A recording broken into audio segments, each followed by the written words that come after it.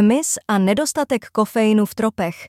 V tropických pralesích, kde se zvuky zvířat mísí s průzračnou vlhkostí vzduchu, vede hmyz nekonečný boj o přežití. Ačkoliv by se mohlo zdát, že je tato oblast pro hmyz jakýmsi rájem na zemi, opak je pravdou.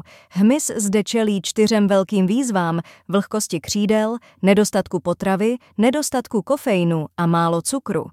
Představte si, že jste motýl v tropickém pralese. Vaše křídla jsou nádherně barevná, ale jakmile na ně dopadne kapka deště, stanou se z nich těžké kotvy, které vás táhnou k zemi.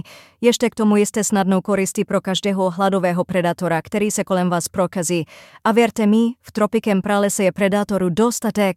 A pokud jste si mysleli, že to je vše, pak vás musím zklamat. Kromě toho, že máte mokrá a těžká křídla, ještě k tomu máte hlad. A co je horší než hlad? Nedostatek kofeinu. Ano, čtete správně. Hmyz v tropickém pralese má také rád svou dávku kofeinu. Ale kde v pralese najdete kávovník? A co teprve cukr? Každý ví, že hmyz miluje sladké, ale v tropickém pralese je cukru jako šafránu. Takže zatímco vy se snažíte shánět něco sladkého, ostatní hmyz už vám to sežral před nosem.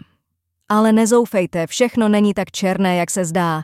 Vědci se snaží najít způsoby, jak zlepšit odolnost křídel hmyzu proti vlhkosti, zvýšit dostupnost potravy a dokonce i jak přivést do pralesa kávovníky a cukrovou třtinu.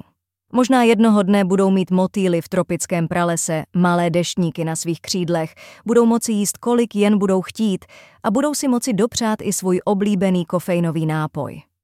A teď vás vyzývám, abyste se nad touto problematikou zamysleli. Jak byste pomohli hmyzu v boji o přežití v tropickém pásmu? A pokud máte smysl pro humor, zkuste vymyslet vtip na toto téma. Třeba něco jako: proč hmyz nosí deštníky v tropickém pásmu? Protože nechtějí, aby jim kapky deště zničily účes a navíc, kde by si jinak odložili svůj espresso a donut.